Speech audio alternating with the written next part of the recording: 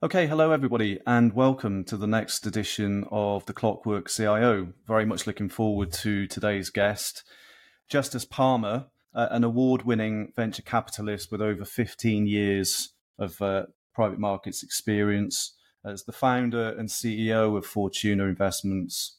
Justus leads a team with offices in Miami, Los Angeles, and Vancouver. And the real focus of the firm is really on investing and creating the emerging technologies and industries of the future. Justus was a 2018 recipient of Business in Vancouver's prestigious 40 Under 40 award for his achievements and excellence in business, judgment, leadership, and community contributions. So a very relevant guest for the podcast, and I'm really pleased to have Justus as a guest today, and great to have you on the show. The pleasure is mine, and thank you for having me, James. So let's dive into the first point that I make with each guest, Justus. How would you characterize your approach to leadership currently at Fortuna? So the leadership that I look to instill at Fortuna Investments is really leading by example. And we've been around long enough, and I've been in different situations where a leader may say something, but they may not deliver it on the goods. And people are very, very intelligent, whether they're subordinates or people running the company. And what ends up happening is there's a little bit of a mismatch if the person barking the orders or doing the things isn't actually doing those things him or herself. And so I really, really try and do an excellent job. And these are anything from the little things like, making sure you're showing up to meetings early, working hard, staying late, like some of these small intangibles that people often look and gloss over. We really make sure that we're present here at Fortuna, and I'm really driving that. Aside from obviously the visionary aspect and the the real meat and potatoes of where we're going directionally, I do think it's really important to empower my people. We're almost 30 people at Fortuna. We're a good sized firm. I think we're very aggressive. We've got some extremely intelligent people. We punch well above our weight class in terms of transactions and the companies that we've been able to build and grow. But I really try our best in terms of leadership to empower each and every individual that's working in the organization to lift them up and give them the opportunity to succeed. And what would be like an example of that in terms of empowerment? Could you give a brief example? Sure. If you close your eyes, just think about the opposite of micromanagement. And I think we've all worked in firms or companies where, you've got a leader who's really on your rear end, micromanaging things, really holding you in checks and accountabilities. And it's not to say that we don't have accountability at Fortuna. We obviously do. But I really try and give our individuals the free runway to make their own decisions, to fail. I really like failure, as stupid as that sounds, but we really enjoy failure. Not that we like to lose, but I realize the quicker that we're failing, the quicker we can make adjustments, the quicker we can succeed. And so just empowering these playmaking individuals to make their own directional sense, because I don't necessarily, this is not a dictatorship where it's one person's idea and everybody has to fall in line. It is a meritocracy where everybody are unique, and that's what makes our firm and the world a beautiful place where everybody does have their unique ideas. And if you're given a right platform to share those ideas and they can run with them, that's where a lot of the magic happens. Yeah, I think I'm sure that resonates very well with the team, especially maybe the younger colleagues at Fortuna. Would you say? Because I wonder. This isn't in the questions I sent over to you, but I just wonder whether you think across different age groups, the younger colleagues versus colleagues closer to your age, and then even older colleagues. Do you find that you have to strike a different balance depending on who they are, what their experience has been, how their age as well? I think a couple things, right? It starts with the tenets of treating people with respect. regardless if you're a young kid with a backwards hat on, or if you're somebody who's my grandfather's age. I think if you start with the fundamental tenet of respect and appreciating what that other person is saying, because usually there's a reason why that person's saying what they're saying. And you don't necessarily have to agree with that person, but I think it would behoove you if you don't listen and hear that person out. And so, yes, I totally hear and understand what you're saying with, a lot of these millennials and younger. The knock is they don't want to work. They, you'll be lucky to get 9 to 5, 3 days a week and things like that. But the reality is us at Fortuna, I just turned 40 years old. And I'm one of the eldest people in the entire organization. So we're a young workforce. We're, between late 20s and early 40s. We're young, we're aggressive, we're vibrant. And that's what gives us the energy to really, really get out there and try and do some really spectacular and special things in life. Yeah, I mean that's great. And just to brief, because we're going to come back to where you're investing just later in the conversation, but just briefly on that energy and as I say, you're looking at very much industries and technologies of tomorrow. But can you just give just a minute or two on just your current sort of investment sort of thesis? Absolutely. So I started Fortuna Investments in 2015, which is almost a decade ago now. I don't know where the time's gone, but we were fortunate enough. We really kind of made a name for ourselves back in 2016 into 2017. That's effectively when Elon and Tesla were just beginning to break through. People may forget this, but Tesla at that point in time was the most shorted and hated stock on the planet. I mean, everybody held that company out to dead in 2016, 2017. He was only selling 50,000 cars a year, bleeding cash. But we took a hard look at what was going on, and we made the determination that we believe this electrification isn't a fallacy or a fad. It's really going to happen. Exactly how that happens, to TBD. But what's clear to us is when this thing takes off, it's the lithium ion batteries that are fueling this generation or this electrification of the world. And so once you distill and figure that out, and then you realize it's not just the electric cars, it's the MacBook computer that I'm on with you on, it's the Apple iPhones, there's so much battery demand, and if it's all coming from lithium, it became very easy to us in a certain way. And so what we at Fortuna started to do in 2016, 2017, we started to found and co-found and build lithium exploration companies. And we were fortunate enough to have tremendous success there. A couple of them did fantastically well. One went to $1 billion on the NASDAQ, and another one was sold a year and a half ago for $460 million. So we really started to get some traction and leverage in our thought processes and our ideas and our growth of companies. And so what we've done, us being futurists, and again, we try and set the trend and be ahead of the curve. We're not always right, but we really swing the bat and we take chances. And so where we are now is we believe that the space industry or the new space economy within the space industry is that next $1 trillion opportunity. It's a $560 billion a year US business. It's going to $1 trillion this decade.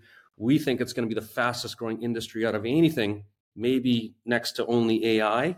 And we at Fortuna are at the forefront of that revolution, starting with our first $50 million commitment to a company very exciting company called Starfighters Space. Yeah, and I'm going to come back to that later on. So it ties in with Miami and the office that you've opened there. But welcome. Yeah, that's great though to set the scene. It's really interesting to, what you're making of space tech and the total addressable market for that is clearly quite substantial. Let's now just kind of swing the time back to just when you were growing up, and just to understand a little bit about your upbringing, Justus. I believe you grew up in a pretty small town on Vancouver Island. Maybe I'll just let you share a little bit of insight on that. Yeah, so I grew up in a very small, call it remote town in Canada. a place called Duncan, British Columbia. Population was maybe, let's say 20, 30,000 people. So it's a very small town, one high school, one McDonald's. There might actually be there might be two McDonald's as of now, but I haven't been back in some time. But yeah, just to kind of give you context or scope, and basically small town, middle of nowhere. I loved my upbringing in the sense that growing up in a small town, you learn certain values that I live in the biggest cities in North America now, which are great and amazing, but there's a certain something to be said about growing up and living in a small town where you effectively know everybody, so you've got to be on relatively good behavior in a certain way. Your word is your bond. Your handshake is your bond. And yeah, picture yourself growing up where you don't lock your doors. You know your neighbors. You say hi to people at the grocery store, and you have a lot of time for people. And so when you grow up under that background for 17 years of your life, it really shapes the way you see the world, one, and two, how you should really kind of treat people. And again, that could be colleagues, it could be employees, it could be an individual like yourself, James, who's gracious enough to have me on your podcast. So it starts with that, and I think a lot of that was distilled in my upbringing in a small town in Canada. Yeah, it must be fascinating to live in that slightly kind of insulated environment almost, because I guess it sounded quite idyllic, and then very, very beautiful. I mean, Vancouver Island, fascinating place, great nature.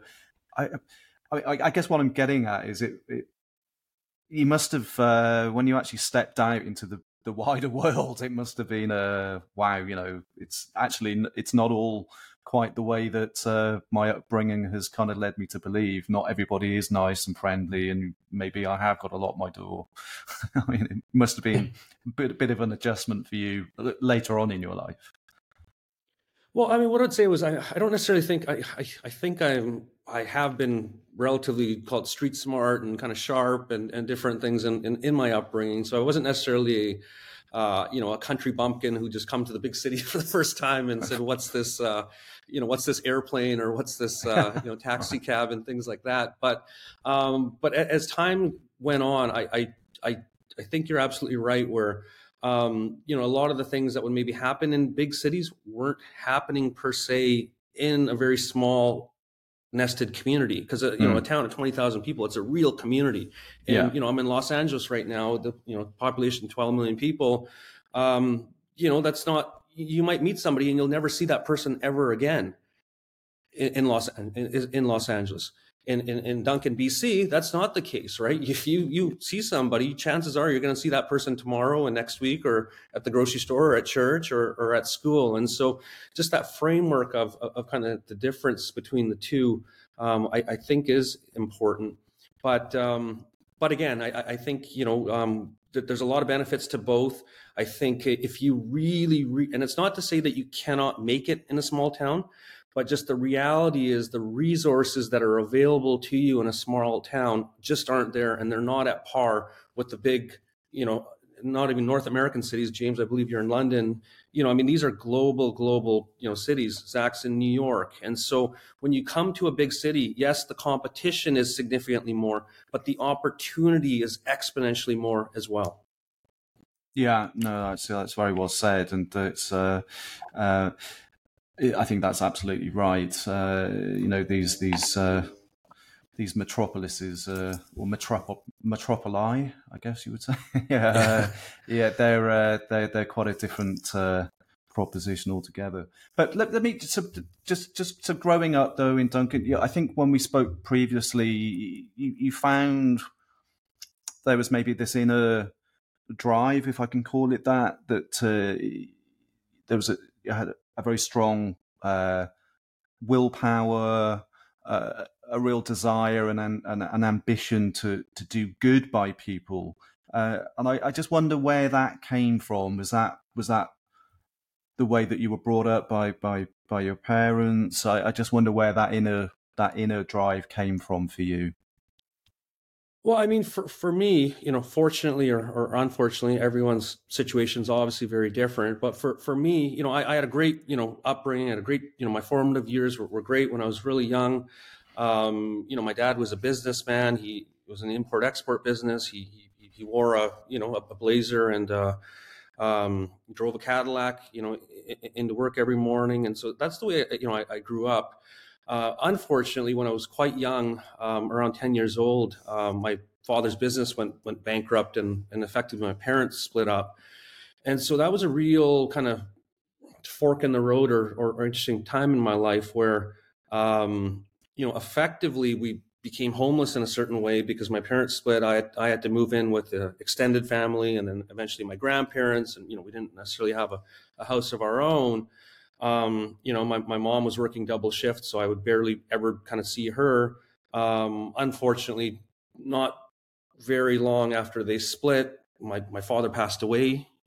And so when you look at things under that backdrop, it kind of, it's maybe upsetting or troubling. But for me, it actually became very easy to make that choice because I was put in a, kind of a difficult or a really difficult situation. And I could sit there and cry and whine and say, hey, the world screwed me. And, my neighbors have both their parents and they can afford to go to hockey schools and all these types of things. And I can't. But I looked at my situation. They say that you only play the hand that's dealt to you. My hand was not a good hand at that point in time. And how do I change that? So for me at 10, 12 years old, I can't get a job, but I can get a paper route. So I got a paper route. I realized if I get 2 paper routes in the adjoining area, that's twice as much money. So I started working. I started making money. I wanted to get myself out of that situation. And then again, when I turned 14, which is the legal age in Canada where you can have gainful employment, I got a job at Wendys. I got a job at the Real Canadian Superstore, and I started working to make income because I was smart enough to I think realize at that time, money obviously doesn't fix everything, but if you have money, you have time, you have resources, and you have optionality. And so for me in particular, again, it was a difficult situation where I started to kind of work through, and and it wasn't perfect by any stretch. But for me, that's where some of these things were ingrained in me, that I've got to outwork people. I've got to seize these opportunities. I've got to drive things forward because nobody's going to do it for me, unfortunately. Yeah, I mean, there was a real lack of a safety net in some respects. Your mum having to work double shifts. Yeah, it's a tough upbringing. She's obviously committing all the hours of the day to provide for her family. So that's I'm that clearly then that period in your life, just as that really instilled that work ethic that I'm sure has stuck with you to this day. Yeah, absolutely. I would totally agree with that. And again, the way that I see the world, particularly, and it relates to business, and that's why I think we're all here, for your viewers as well. Where the way that I see the world is, maybe I'm the most talented guy, maybe I'm not the most talented guy. I don't know, TBD. But when you look at it from maybe let's say a sports perspective, I think there's a lot of commonality between sports and business. A lot of competition. Everyone's trying to win. There's winners. There's losers.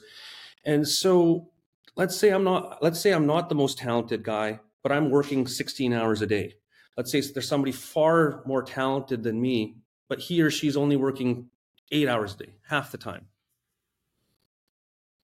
I don't know when exactly, but at some point in time, it might not be in the first week. If I'm going to the gym, I'm really, really cranking work for 16 hours a day. That person's only doing 8. It might not be in the first handful of days. It might not even be in the first week. It might not even be in the first couple of months. But at some point in time, if I'm putting in the time and the energy and I'm compounding that time and energy, at some point in time, in months and years, it doesn't matter how talented or how much of a leg up or how much of an advantage that other person started with, I'm going to absolutely take them over. And that's what's called playing the long game. It's about compound interest, and what Albert Einstein, and he generally is talking about, financial, and compounding actual money, but you can actually compound your time to actually get to that place over the long term. Now, the problem is most people in our society there's so many distractions. There's so much TikTok. There's this. We live in a world of instant gratification, right? Everybody, wants things on demand and wants things now. And so it's really difficult to stick with something like that over the long term sometimes, because you're not going to see the results. It's like me, if I was, 300 pounds and overweight and I wanted to get in better shape. If I go to the gym for a couple of days, I'm probably not going to see anything. If I go for a couple of weeks, I may see a little bit of a dent. But after those months and years, that's when you look in the mirror, and that person that you see in the mirror is unrecognizable to that person that was there before. So that's the stuff that I'm talking about. And the great news is we can apply this in running a business, running a fund, having good relationships, basically universally. Yeah, very well said. I think it's and there are some really great examples of people that have really kind of transformed their. I mean, as you talk about that compounding time, and if you even apply it to, you hear about some of these folks that are, they're now ultra trail runners, ultra marathon runners. They're running like marathons weekly, sometimes daily, and they absolutely transform their physical being. And I think it's really interesting that when the mind is really focused on something, it can achieve incredible things, whether it's in business, in sport, in just our health and well-being, whatever it might be. I think that's really interesting. And James, to that point, and so I don't know if you've ever talked to long distance runners. I have.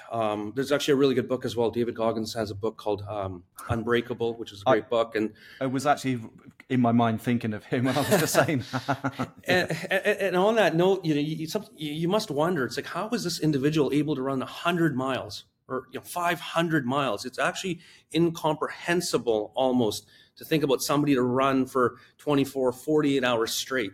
And so the trick, or the way that they do that, is they don't worry about, if they worry about the whole race, they're going to give up and stop. It's too much to handle. Yeah. So they'll just look at the closest reasonable point in the distance and just run to that point and keep running to that point over and over and over again. And so what I do, and the way that I kind of equate it to my life, is we've got something called days in a week. There's 7 days in a week. And so what I try and do, and I'm not perfect at it, but I'm pretty good at it. So at the beginning in the morning, it's Justus Parmar 0, the world 0, where it's a brand new game, brand new day. Mm-hmm. Sometimes they're fantastic days. Sometimes I'm up significantly in the evening. It's a happy day. But for some reason, sometimes for any fault of my own or luck or circumstance, I get my butt kicked, and the world's just won that day. The good news is, when I go to bed, that scoreboard resets. And in the morning, it's 0-0 again.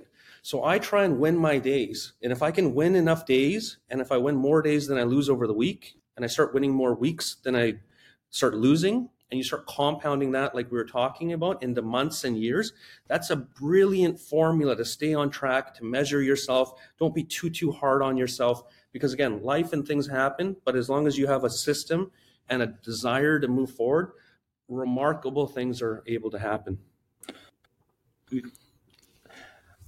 Now, let's go to you studied at the University of Victoria, and that then led you to, I believe, that's when you then moved to Vancouver, so the big city.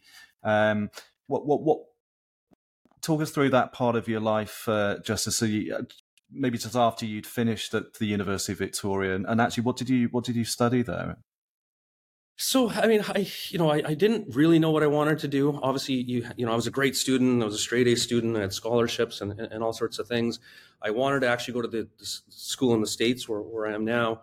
But again, my family situation, where, a single mom, I have a brother who's 9 years younger than me. And so the reason I picked the University of Victoria is because it's the closest bona fide or big university from Duncan. It's only about an hour away from Duncan. So I was able to actually live at home in Duncan with my family and commute most of the time.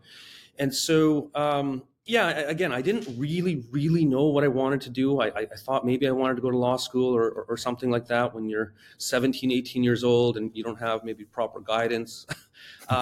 You're trying to figure it out in a certain way. And so, I took psychology, social sciences, businesses. I took a wide variety of classes. I ended up gravitating towards more business classes. But for me, there was something about the school that I wasn't sure about continuing long term in school into graduate school and things and beyond. I'd come from a small 20,000 person town. I'm now in this big city, as you call it, of Victoria, which is 800,000 people or so. Some people are probably smiling because maybe that's small to where they're listening from. But yeah, for me, it was I got to get out of here. I have to go to somewhere bigger. I have to go somewhere there's more opportunities. I have to see more life. I have to see more things. And fortunately, Vancouver, British Columbia, is a couple hours of a ferry ride away from the island of Vancouver Island. So, after 4 years of Victoria, I packed up and I moved to the actual big city of Vancouver, and that's where we ended up. And so you before too long, you found yourself working at Macquarie. I think that was a very successful time for you. I think that was back in 2009. So what were you doing? What were you doing at Macquarie there? Yeah, so I left college in 2004. I moved to Vancouver, I guess 2005. I in and around that period, right thereafter. And I started. I mean, I didn't start at this huge, massive investment bank, managing money at Macquarie. I started at a bank, CIBC Bank. It's one of Canada's biggest banks. I started there as a teller, a simple teller. Going to school, finishing, college. And that's actually where I started. And so for me at that point in time, what happened was there was actually somebody who came in. And so you got to close your eyes and picture yourself in 2004, 2005. And so there was no direct deposits. You would actually have to go into the bank considerably more than you do now. Might be hard for some people to remember, or maybe some people weren't even old enough that are listening today. But that was the reality. So there's huge teller lineups. There's all sorts of commotion, a lot of things happening. And so I was at the downtown Vancouver branch. There was a guy who used to come in with really, really big paychecks. I'm talking $30,000, $40,000, $50,000 paychecks, maybe even up to $100,000 paychecks. And as a 21, 22-year-old kid, I'd never really seen anything like that. And so he would come in with the paychecks. The reason he'd have to go to the teller line is because, one, there's no direct deposit. Two, if he put the check into the ATM machine, it would hold his funds for 5 days, which was unacceptable for his financial situation or whatever he was doing. I got to know him pretty well, and so it was him that actually kind of recognized my talent. And he said, kid, what are you doing at the bank here? And I said, right. Well, I'm thinking about, writing my LSAT, which is the law school entry thing, and, kind of weighing my options. I like this job. I get to wear a necktie. I'm downtown Vancouver. It's cool. I'm just kind of trying to figure things out. And it was him that said, hey, I see how you interact with people. I see how sharp you are. The fact that you know what my transaction is and you wave me ahead just to get the line cleared and things like that. He's like, you've got good street smarts and you've got charisma and you've got all these different things. He goes, you're wasting your time here at the bank. And I chuckle now, and I must have chuckled at the time, but it was a little bit of a weird conversation in a very busy branch from the stranger that I didn't even really know, who's, I liked the guy, what he was saying. And so I said, well, tell me more. Like, how do I make money like you are? Like tell me more on what you're doing. And so he was an investment advisor at a local firm. And so what he implored and he encouraged me to do is, he said, do your securities courses, get your, you've already done your education, but do your securities courses. And, this industry will be a fantastic industry for you. So I was smart enough to listen to that. I did my schooling. Next time he came in, I talked to him. And as fate would have it, his last day was my first day at work, because he was actually retiring. He was in his 50s. And so what he told me was, he told me that I can get you a job within the firm. I know you don't have any family money, you don't have all sorts of connections, et cetera, but you have the tenacity, you have the desire, you have the work ethic. You're probably going to have to support yourself for the first year or so, because you're probably going to make no money, because it's 100% commission based. But if you can do what I think you're going to do exceptionally well in this industry. And for me, that was actually still a difficult decision from going from, my amazing salary of $40,000 a year, or whatever it was at being a teller to zero. That's a difficult decision. I've got bills and, I'm a young guy and things, but I made that decision. And sometimes when you look back in life, there's opportunities that present themselves, and they might not be logical to you, but you feel them in your heart or your gut. And you really have to pounce on those opportunities when they present themselves, because sometimes they only present themselves once or twice in your lifetime, and it changes the shape or trajectory of your life. Well, I mean, that was a real sliding door moment for you. I mean, Yeah. and so that led you to join the brokerage firm. Is that correct? That the gentleman it was a boutique brokerage firm, Global Securities. They've been acquired now from a big to a different company. But so I started there. I got my feet wet there. Again, I don't come from money. My parents don't have money. My friends at that time didn't have money. They're all in college or screwing around, I guess, when I'm in my early 20s. But yeah, I just, I learned from other people there. I figured it out. I started to really understand the investment business. I had to cold call people. I had to get outside my comfort zone. I had to do all sorts of things because, again, if you're in a situation where, they're not paying you for your time. So if I'm at work for 10 hours, I can make $0 because it's 100% commission-based business. So it really forces you to get outside your comfort zone and take chances and start to, get rejection. Rejection is not an easy thing to deal with. People are very, very fearful of rejection. And so, I started in that industry. I started in that business. I started to do exceptionally well within the first couple of years at that firm. And then that went into, as you said, in 2008 or so, that's when Macquarie Investment Bank, one of the largest investment banks in the world, really came into Canada, and they were trying to recruit the best talent that they could get their hands on. And so they recruited myself and my partner to come over to Macquarie Investment Bank. They paid us a ton of money, and that was a really different experience because it was our first real experience in a real big kind of bureaucratic, capital heavy, a lot of hierarchy type of organization. I learned a lot from those folks, and a lot of them are still my friends to this date.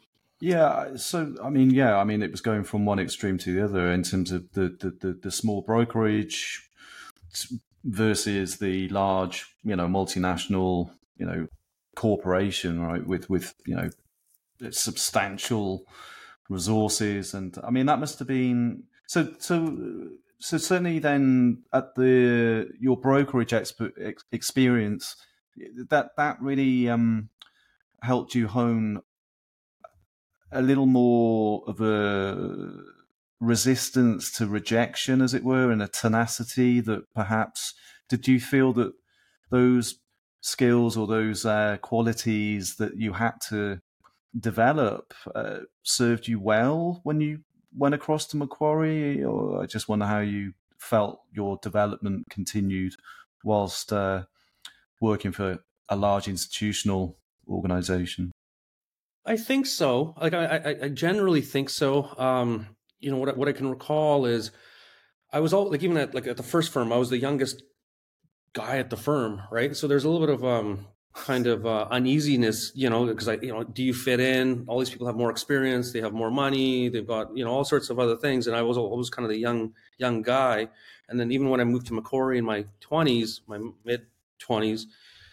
Same thing, right? There was a lot of very, very successful, sophisticated people. I, sometimes felt like the odd man out in a certain way, where maybe I didn't fit because I was young. I was, a little bit more inexperienced than the rest of the people. And again, for me, I don't.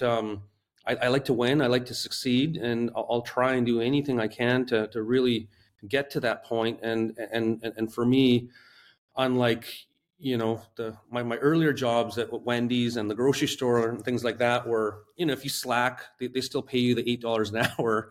You might not just be as productive, but in these financial circles, I can put my feet up and I can go on Instagram and I can do all sorts of stuff, but I'm not really screwing the company. I'm kind of screwing myself, because it is a commission-based business, right? And Macquarie, no different, 100% commission-based business in the money management arena, which I was in. And so, I had some really, really unique opportunities and perspectives, going from the structured to a commission to a really big global investment bank. Absolutely. Yeah.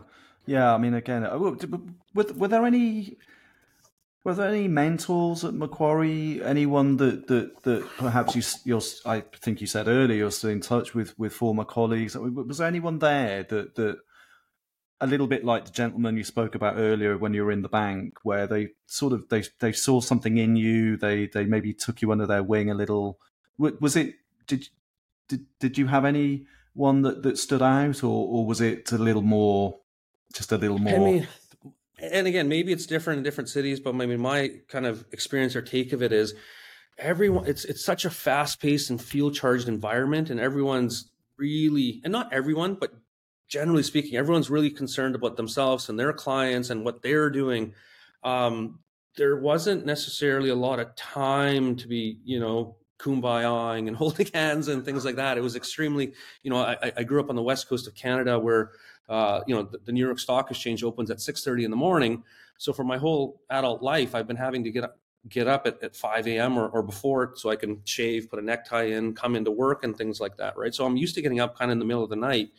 And, that's when your day starts. And even when the market closes in the afternoon, then you've got to go see clients, you've got to do research, you've got to do all sorts of stuff. So those are, we were working really, really long, tireless 12, 14-hour days for, not for weeks, but for years on end, essentially. I don't think I actually went on a vacation for a number of years at that time. But it was really good, though. Yeah. It's a young person's pursuit, I think, isn't it? You've got to have the energy to really endure that. And, 16, 18, 20-hour days, sleeping in the office. I mean, we've all heard the stories of, just how intense that is. And so I wonder then, during your time at Macquarie, when was it that you felt like, you know what, I want to strike out on my own. I want to do something for myself, and I wonder how you arrived at that decision.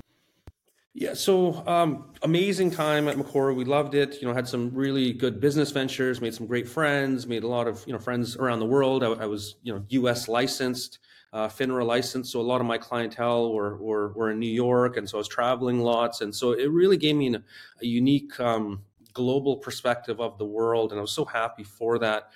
For me, back to what you were saying earlier, like I think I'm more entrepreneurial by nature. I don't love when people tell me what to do. I don't necessarily love or enjoy different levels of hierarchy and bureaucracy and things like that. And it's not to say that Macquarie did a bad job by any stretch. It's quite the opposite. It's just in a big, 20,000 or 40,000, person firm, if you're one person, you sometimes get lost in the shuffle. And so for me, what we actually did was we actually left Macquarie. We then moved on to a different firm, a smaller regional firm, back to kind of square one in a certain way. But this time, instead of just being an employee, I was a partner of that firm. And so I actually had a little bit to a lot of say in some of the things. So that was a good kind of gamut from just being an employee in in a money management firm to a really big global investment firm, back to now partner, where you can kind of control your own destiny a little bit more. So we did that for a year and a half. We actually helped to grow that firm from like 20 people to 60. It was acquired that subsequent year, so it was really good, call it timing. I learned a lot, and at that point in time, once we had sold that company, I said, okay, I love partners and things like this, but I'm just going to try and do this on my own. I made a little bit of money, obviously not $1 trillion, but I was enough, comfortable enough to kind of take that shot. And then the other thing is in life, people always wait for the perfect time to get married. When's the perfect time to have kids? When's the perfect time to get a new job?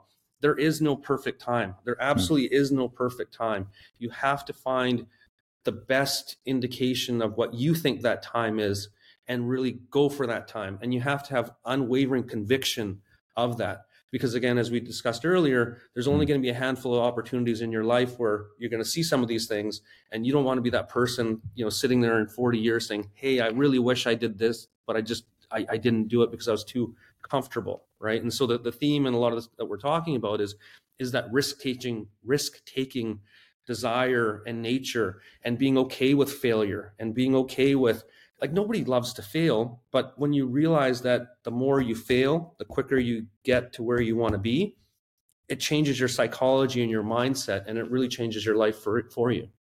Yeah, I think that willingness to fail is really important, because you just don't learn by playing it safe and being too risk averse. I think that's a key, and you can apply it to any kind of aspect of life. I slightly tangentially, I learned to snowboard at a very late stage in my life, and I spent the first few years really hurting myself, and it was really hard, and I thought, why am I bothering to do this? But you know what, as you get better and better, you start to then understand why you're doing it, and then it becomes a real like, this is exactly why. And James, looking back, I'm sure you're so glad, you're so grateful that you went through, that you took a chance and you went through hell, and you're probably on your rear end more than you're standing up for a while. Yes. But when you look back, you're like, I'm so glad I went through that experience. And that's the beauty of what we're talking about. Yeah, absolutely right. And it opens up, you get to go to amazing places, and you're in amazing environments, and I that's not possible if you didn't decide one day, no, actually, I have friends they've been doing it for years. Why am I not taking that decision? No, let's just let's get out there. The first day on the slope, it's terrifying. There's a blizzard, it's freezing, and you're like, my gosh, I can't even see down the slope. What? And there's loads of people coming past me. This is pretty terrifying. But you fall, you get up, you learn, you get a bit better. I mean, I know I'm kind of going on a little, but it's a formula that you can apply to any aspect of your life, and that willingness to fail I think it's just really important. Absolutely. So in that respect of Fortuna, what qualities do you look for, Justus, when you're sort of looking at the team, building the team? Are there any particular qualities that you look for in people?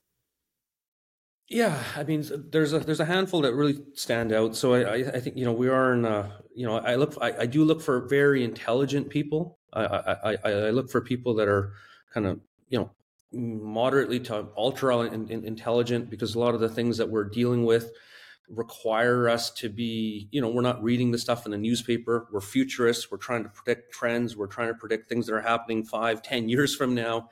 And so you do need a requisite amount of intelligence to really start to look at the world differently and put some of these things together. So we look for very intelligent people, but even if you're intelligent, that doesn't do it on its own.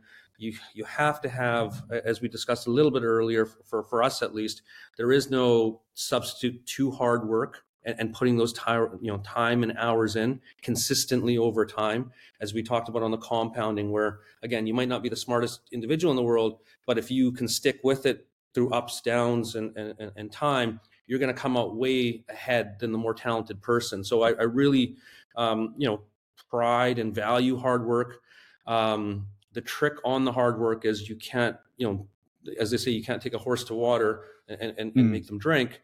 So that the individual we have to be aligned why we're doing this. Like, why am I sacrificing my time away from my family and my kids and things like this? But like, I have to have a burning desire to really try and build some of these companies, or help to change the world, or help these entrepreneurs out.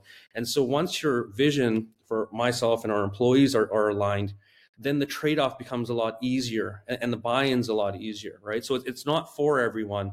It's a requisite of having the right intelligence, having the hard work, and also seeing the grand vision and really working towards that. So the marriage between those three, and finally maybe loyalty as well. I really respect loyalty, because we're very generous. We'll give the shirt off our backs to our colleagues, and vice versa. When I'm down, they lift me up. When they're down, I try and lift them up. So again, I actually think it comes back down to maybe my early upbringing, where that small sense of community, where we try and really empower that. And again, if you're you're a firm of 30 or so people, that's a lot easier to do than if you're 20,000, right? And so it's been working exceptionally well for us, and we're very grateful for that. And as I said earlier, you've got offices now spanning North America. How have you, how have you found that when you're not, you can't be in 3 offices at once? So, I mean, when you're looking at how you're developing the internal dynamics, the culture at Fortuna, are you delegating to your colleagues? The interesting thing is when it's one office and you're accustomed to going in there every day, you see everybody, with the one office, it's easier in a certain way. You have a routine, you understand certain things. So for me, actually, personally, one of the hard things that I've had to do in the last couple of years is willing to kind of put our main office on the back burner and start to open these other offices, knowing that I won't be so accessible, I won't be so hands-on. I would love to be, but I myself have to channel my energy to these new, areas and really start to build those areas up and really nurture not the office that's working, but the ones that are growing and expanding. And so if you're a control freak, which I'm not, but sometimes it's like your baby, right? You don't want to let your baby go. And so there's an element of letting go and releasing and having faith and trusting in the process that these people are bright, they're amazing, they can figure it out on their own. And if they need any help, I'm available pretty much 24/7, but let them stand on their own and let's start to move into different areas and fields. And collectively, we'll be a lot better and stronger unit. So it's been a really interesting experience for me over the last couple of years getting this North American presence set up. And does that, I'm interested to understand how that then applies to the entrepreneurs, the visionaries, the innovators that you're looking to invest with. And did you feel that how much emphasis do you place on developing that chemistry with these different management teams that you're looking to invest with long term? Do you find that to be a delicate dance? Because there's a lot of competition out there. They don't have to take your investment. I wonder how you think about developing the relationship, not just with your employees, your colleagues, but with the actual founders and entrepreneurs. And so just being a founder myself, being a successful, running a successful company, having successful endeavors, I can relate a lot, coming from nothing, I can relate. I'm very relatable to the founders and vice versa, because we generally kind of think the same way. So there's a lot of empathy there, for their situations. What I will say is, pre-COVID, where and again, Zoom is great. We're using Zoom for this, and there's a lot of amazing things. But pre-COVID, there was a lot more. Let's spend time at so-and-so's office at Austin, Texas. Let's spend a day or two. Let's go through things, because we didn't necessarily have the simplicity of just let's just do a Zoom call. And again, there's nothing wrong with Zoom, but there's always a trade-off, right? And so sometimes the trade-off of the impersonality of the Zoom, you can't necessarily. You can't get what you'll get spending a couple days having dinner with the teams and going through things and developing that sense of like community and camaraderie. And so what I try and do is, and it's not perfect, but I do really try and spend and schedule times with the teams. Like, for example, I spend a lot of time in Miami. We have an office. I have a house there, really close to the Space Coast, the John F. Kennedy Space Center and NASA. I'm at NASA every month now. We've got a world-class team, a great CEO called Rick, great guy, developing a great business.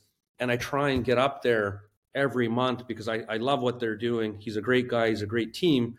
But having that, in-person aspect of the relationships, because again, it all comes down to the relationships. Maybe the endeavor works, maybe it doesn't, but you really want to, it's like a marriage. You want to keep that relationship intact no matter what happens.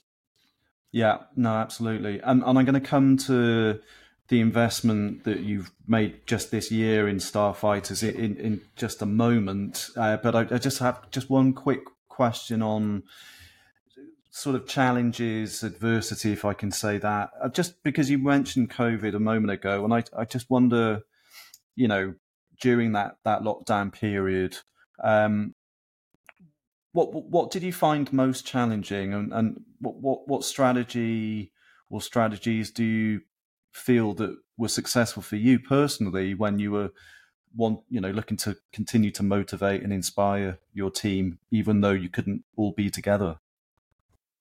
Well, the wild thing, well, I mean, there's several wild things that obviously happened during that period, but for us, the one wild thing that I didn't necessarily, anticipate was because everything was locked down, or, we weren't necessarily going for dinners or traveling around the world and doing site visits and things like that.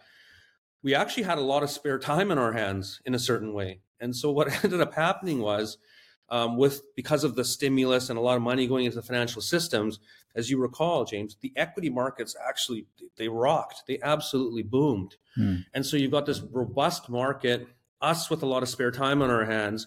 And so we actually got to work. And it wasn't that we weren't working before, but we actually were working more in a certain way because we weren't spending time traveling, commuting, getting ready, doing all that sort of stuff. So we actually really leveraged that opportunity and that window to raise a lot of money, to invest.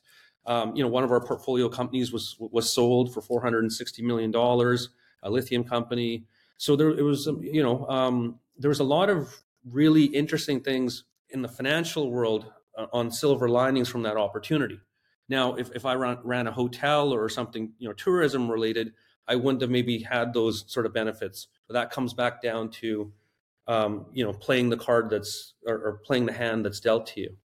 Yeah, and so you didn't find it too difficult making sure that everyone was remaining motivated and dialed in within the team. That I suppose in a way, then it was an opportunity to really deep dive into, really kind of extending your sort of investment focus, I guess. Yeah, I mean, it's a couple of things. One, I think everybody on our team really loves what they do. And we kind of use that as an opportunity because, again, it's one of two doors. One door is you can sit there and say, hey, this really sucks. I can't believe I can't leave my house, and I can only watch this show so many times. Or, you can get in this pity party of sorts, right? That's door number one. Door number two, it's like, hey, we really love what we're doing. Money's really flowing in our industries. Companies are really performing. There's some exciting deals and dealings happening. And I think the vast majority, if not everybody on our team, really channeled that energy and used it to kind of uplift themselves to really kind of work through, a once in a kind of lifetime red herring type of event. So I think that's what happened for us. And I think it was really possible, the fact that we are a smaller team of, 20, 30 individuals. Yeah, it certainly was once it was an incredible period for us all to go through. And I'm mindful of your time, Justice. I really want to just start to conclude by let's get to the. You've made a really exciting investment this year that coincided with opening the office down in Miami. This is the investment you've made in Starfighters Space. Maybe I think Rick Svetkoff is running the company there. Could you talk a little bit about who they are, what they're doing, what's exciting about them? Absolutely, and so I think it's a once in a lifetime opportunity. I've loved the space industry since I was a little boy. Obviously, I didn't realize you could build and invest in companies, but I'm just saying, just from a very simplistic form, I was very captivated by what's in outer space and planets and things like that. And so when the opportunity came to us, being at the Space Coast down in Florida, we came across this once in a lifetime opportunity that I would say, which, Rick's had his company at NASA in between Jeff and Elon, for over 10 years, since 2009. So he's got great real estate. He's got great intelligence. He's got great people like Tim and all sorts of different individuals on his team that have been, running a really, really good business that's doing 7 figures of revenue.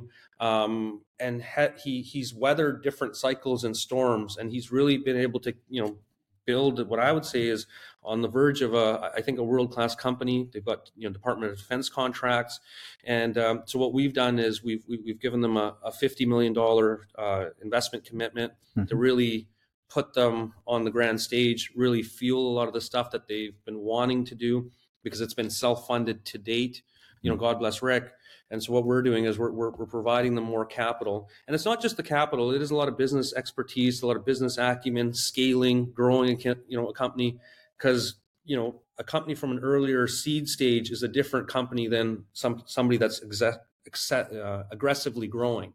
And so we're giving a lot of help and advice and work around not just the money, but helping how do we really make this into a unicorn or $1 billion company, which we've been a part of before a handful of times. Yeah, and so what are they actually? So Starfighters Space, I think I'm right in saying that there's a fleet of supersonic aircraft that they're using. But could you just expand on what it is they're actually doing? Sure. In simplistic terms, so Rick Rick's Starfighters Aerospace, they own nine F-104 fighter jets, 100% clear title. So if you close your eyes and you think about Tom Cruise or Top Gun, those are F-15s, but not dissimilar to an F-104. So I'm talking real fighter jets. And so he's got 9 of them, 7 of them are operational. And so what they've been doing for the last couple of years is they've been working on R&D and developments. And so with our investment, they're going to be looking to launch satellites off the F-104s in the next 8 to 12 months. Because there's 2 ways to launch, right? So one, I'm sure you've seen the visuals of Elon and SpaceX, which is a vertical launch, or a traditional NASA launch would be that way. Jeff Bezos and Blue Origin, they're also traditionally launching vertically. But if you look at Virgin and some of the other companies, they're actually launching off of airplanes. And so the fact that we actually have a fleet of airplanes, it's somewhat proven technology. It's just the funding that we need to get there to successfully try this. Now, in the space game, a successful launch is technically considered 3, or a commercial launch is 3 successful launches. So one could be a fluke, but you really need to be able to do it consistently. And so if you can do 3 successful launches, that's really going to put this company on the main stage. And so we're really excited for these game-changing, game-breaking opportunities like this. Yeah, well, that's so exciting. I mean, there's so much happening in space tech right now, and the different types of innovations that we're seeing, and the whole satellite and payload kind of opportunities now that are developing. It feels like, so I think at the moment it's around $200 billion. But so you see this north of $1 trillion in the next decade? In America it's about $250 billion. Globally it's 560. So it's already it's well on its way. We do think it's going to $1 trillion. I personally think what Elon's, and again, SpaceX is really leading the charge in the industry. They're one of the most valuable private companies in the world. Their last round was $150 billion valuation. I think Elon's going to take that company public in the next 3 to 5 years. I think it's going to be a more valuable company than Tesla, even. It's going to be a really, really exciting time. And so what Elon's been able to do in SpaceX is kind of like, it's equivalent to trying to use the internet before Google. Elon is the Google. And so it's just going to open up this entire beautiful industry that we're fortunate enough to be on the front lines of. And when we are about to do our first launch, James, we should fly you out, and after we get a successful launch under our belt, we'll drink some champagne or some tea. Oh, that would be yeah, I'll go with the champagne, I think. That would be fantastic. Last question, and it's been really fascinating talking to you, and thank you very much, Justus, for your time today. Just as a last wrap up, you call yourself a futurist. So I've got to ask, we've been talking about leadership and just your journey. This AI revolution that we're all living through right now, again, that's going exponentially. There's an arms race underway with Microsoft and with Google and Baidu. How do you think AI / technology might change the way that CIOs and founders actually operate going forward over the next few years? Do you think AI will become a part of how founders actually run their firms and think about their decision making?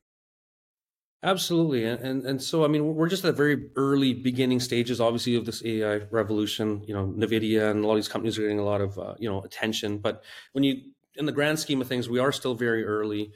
For example, we're investors of OpenAI. We're small investors of that last round of financing. We like the team. We like the prospect. It's one of the bigger companies, so we like that. But in terms of the relatability or the usability of some of the technologies, I think, for us particularly, I think any jobs that, like legal, for example, right? So legal, the lawyer will have to make the templates. They'll have to do all sorts of different things. But with the AI technology, it can really help to exacerbate. And it's almost like a research assistant, a virtual research assistant that's auto-programmed. And so you can apply that to so many different aspects of a startup or investment management. A lot of investment management folks, they're in the data business. AI is going to be the best computing thing we've ever seen to deduce and succinct data and to intelligently see it. On a personal level, I actually think that healthcare is going to be the biggest winner or one of the biggest winners. I think the whole healthcare system is going to be absolutely disrupted over the next 10 years. I think right now it's doctor-patient effectively. In the future, it's going to be doctor-patient AI. So my doctor's not going to have to rely on the education that he learned at the University of Michigan 20 years ago and different case studies. He can actually use this technology, which will scrape the internet and cases all around the world, from New York City to London to Sri Lanka, and you've got this treasure trove of information for that doctor to make really, really intelligent decisions to then work with the patient on. And so when you really start to understand that, the life expectancy is going to go way up. It's going to go through the roof. We're living to 80, 90 now. Maybe it goes to 130 or 150 years old. I think it's going to be very preventative. I think disease detection is going to be significantly better because of AI technologies. I think drug development is going to be better than we've ever seen. Right now, it takes 10 to 15 years, if you're lucky and all goes well, to get a drug in the market. Having these AI technologies is really going to exacerbate all the different algorithms and the functionality of drugs, whereby you could probably get a very, very powerful, very well working drug that'll save lives in the market within a couple of years and not 15. And just as a last word, in terms of like the research element, just bringing it back to our industry, could AI really enhance the way that VC, PE, even hedge fund managers are going to be approaching their research expertise, their insight generation, their idea generation? I guess I'm wondering, could there even, could we see AI as a co-CIO at some point? In my lifetime, absolutely. I'm 40 years old. In my lifetime, absolutely. I don't know if it's in the next 5 to 10 years, but it's certainly absolutely going to happen. It's going to be disruptive. It's not something to be fearful of. Us as humans, sometimes we get fearful of computers taking over and things like that. That happens through every cycle and generation and any advent of a new technology, including the computers, right? And so what I do know is that I think human beings are extremely resilient. We're very intelligent. We're very resourceful. We're very adaptive. And so as these things start to become more and more prevalent, we shouldn't shy away from them. I mean, we shouldn't try and do unscrupulous things, but we shouldn't shy away from them. We should embrace those technologies and really try and cater those technologies to improve the quality of your and I life, James. Yeah, no, very well said. It's fascinating. Just how do people find out about Fortuna Investments, Justus? Where do any information you can share? Sure. Yeah. We're online. I mean, we don't really do, much marketing per se, but, we're a private investment firm. We use our own capital. So we're not fundraising or looking for money by any stretch. What we are looking for is we're looking for exciting opportunities, exciting deals, particularly in the battery technology industry, clean energy sector, space tech, industries. We're really trying to find very, very exciting companies that we can partner with, and it's not just a check. It's a really helping to grow and scale their business, so we can continue to really disrupt and change elements of the earth, which is what gets us up in the morning. And so, we have a website online. You can Google me. Okay. I just joined Twitter. You're on followers. You're just joined. Yeah. Yeah. You're on X. It's now X, by the way. There you go. Yeah. Okay, so that people can find you on X. Yeah, Instagram and Twitter and LinkedIn and all that sort of fun stuff. Yeah. And I really enjoyed the time, and I'm starting to do more external interviews like this, just to get the word out there. Meeting some amazing folks. I was just at Space Florida. They had a space day last week, so I flew out to Fort Lauderdale, and I was on speaking on a panel. So I'm getting out there, really, really trying to embrace the ecosystem and find opportunities, and really try and build this industry up that's starting to really take off. Yeah, well, no pun intended, and that's a great. Yeah, that's been really fascinating speaking to you, Justus, and I wish you all the best for the rest of the year. Really exciting investments that you've clearly identified with. As we've discussed with Starfight, and it's just a huge opportunity. I think Starfighters is something to watch going forward, and wish you all the best for the rest of the year. And it's been a real pleasure having you on board. So thanks so much for today, and look forward to speaking to you soon. Likewise, the pleasure was mine. Thanks, James. Thank you.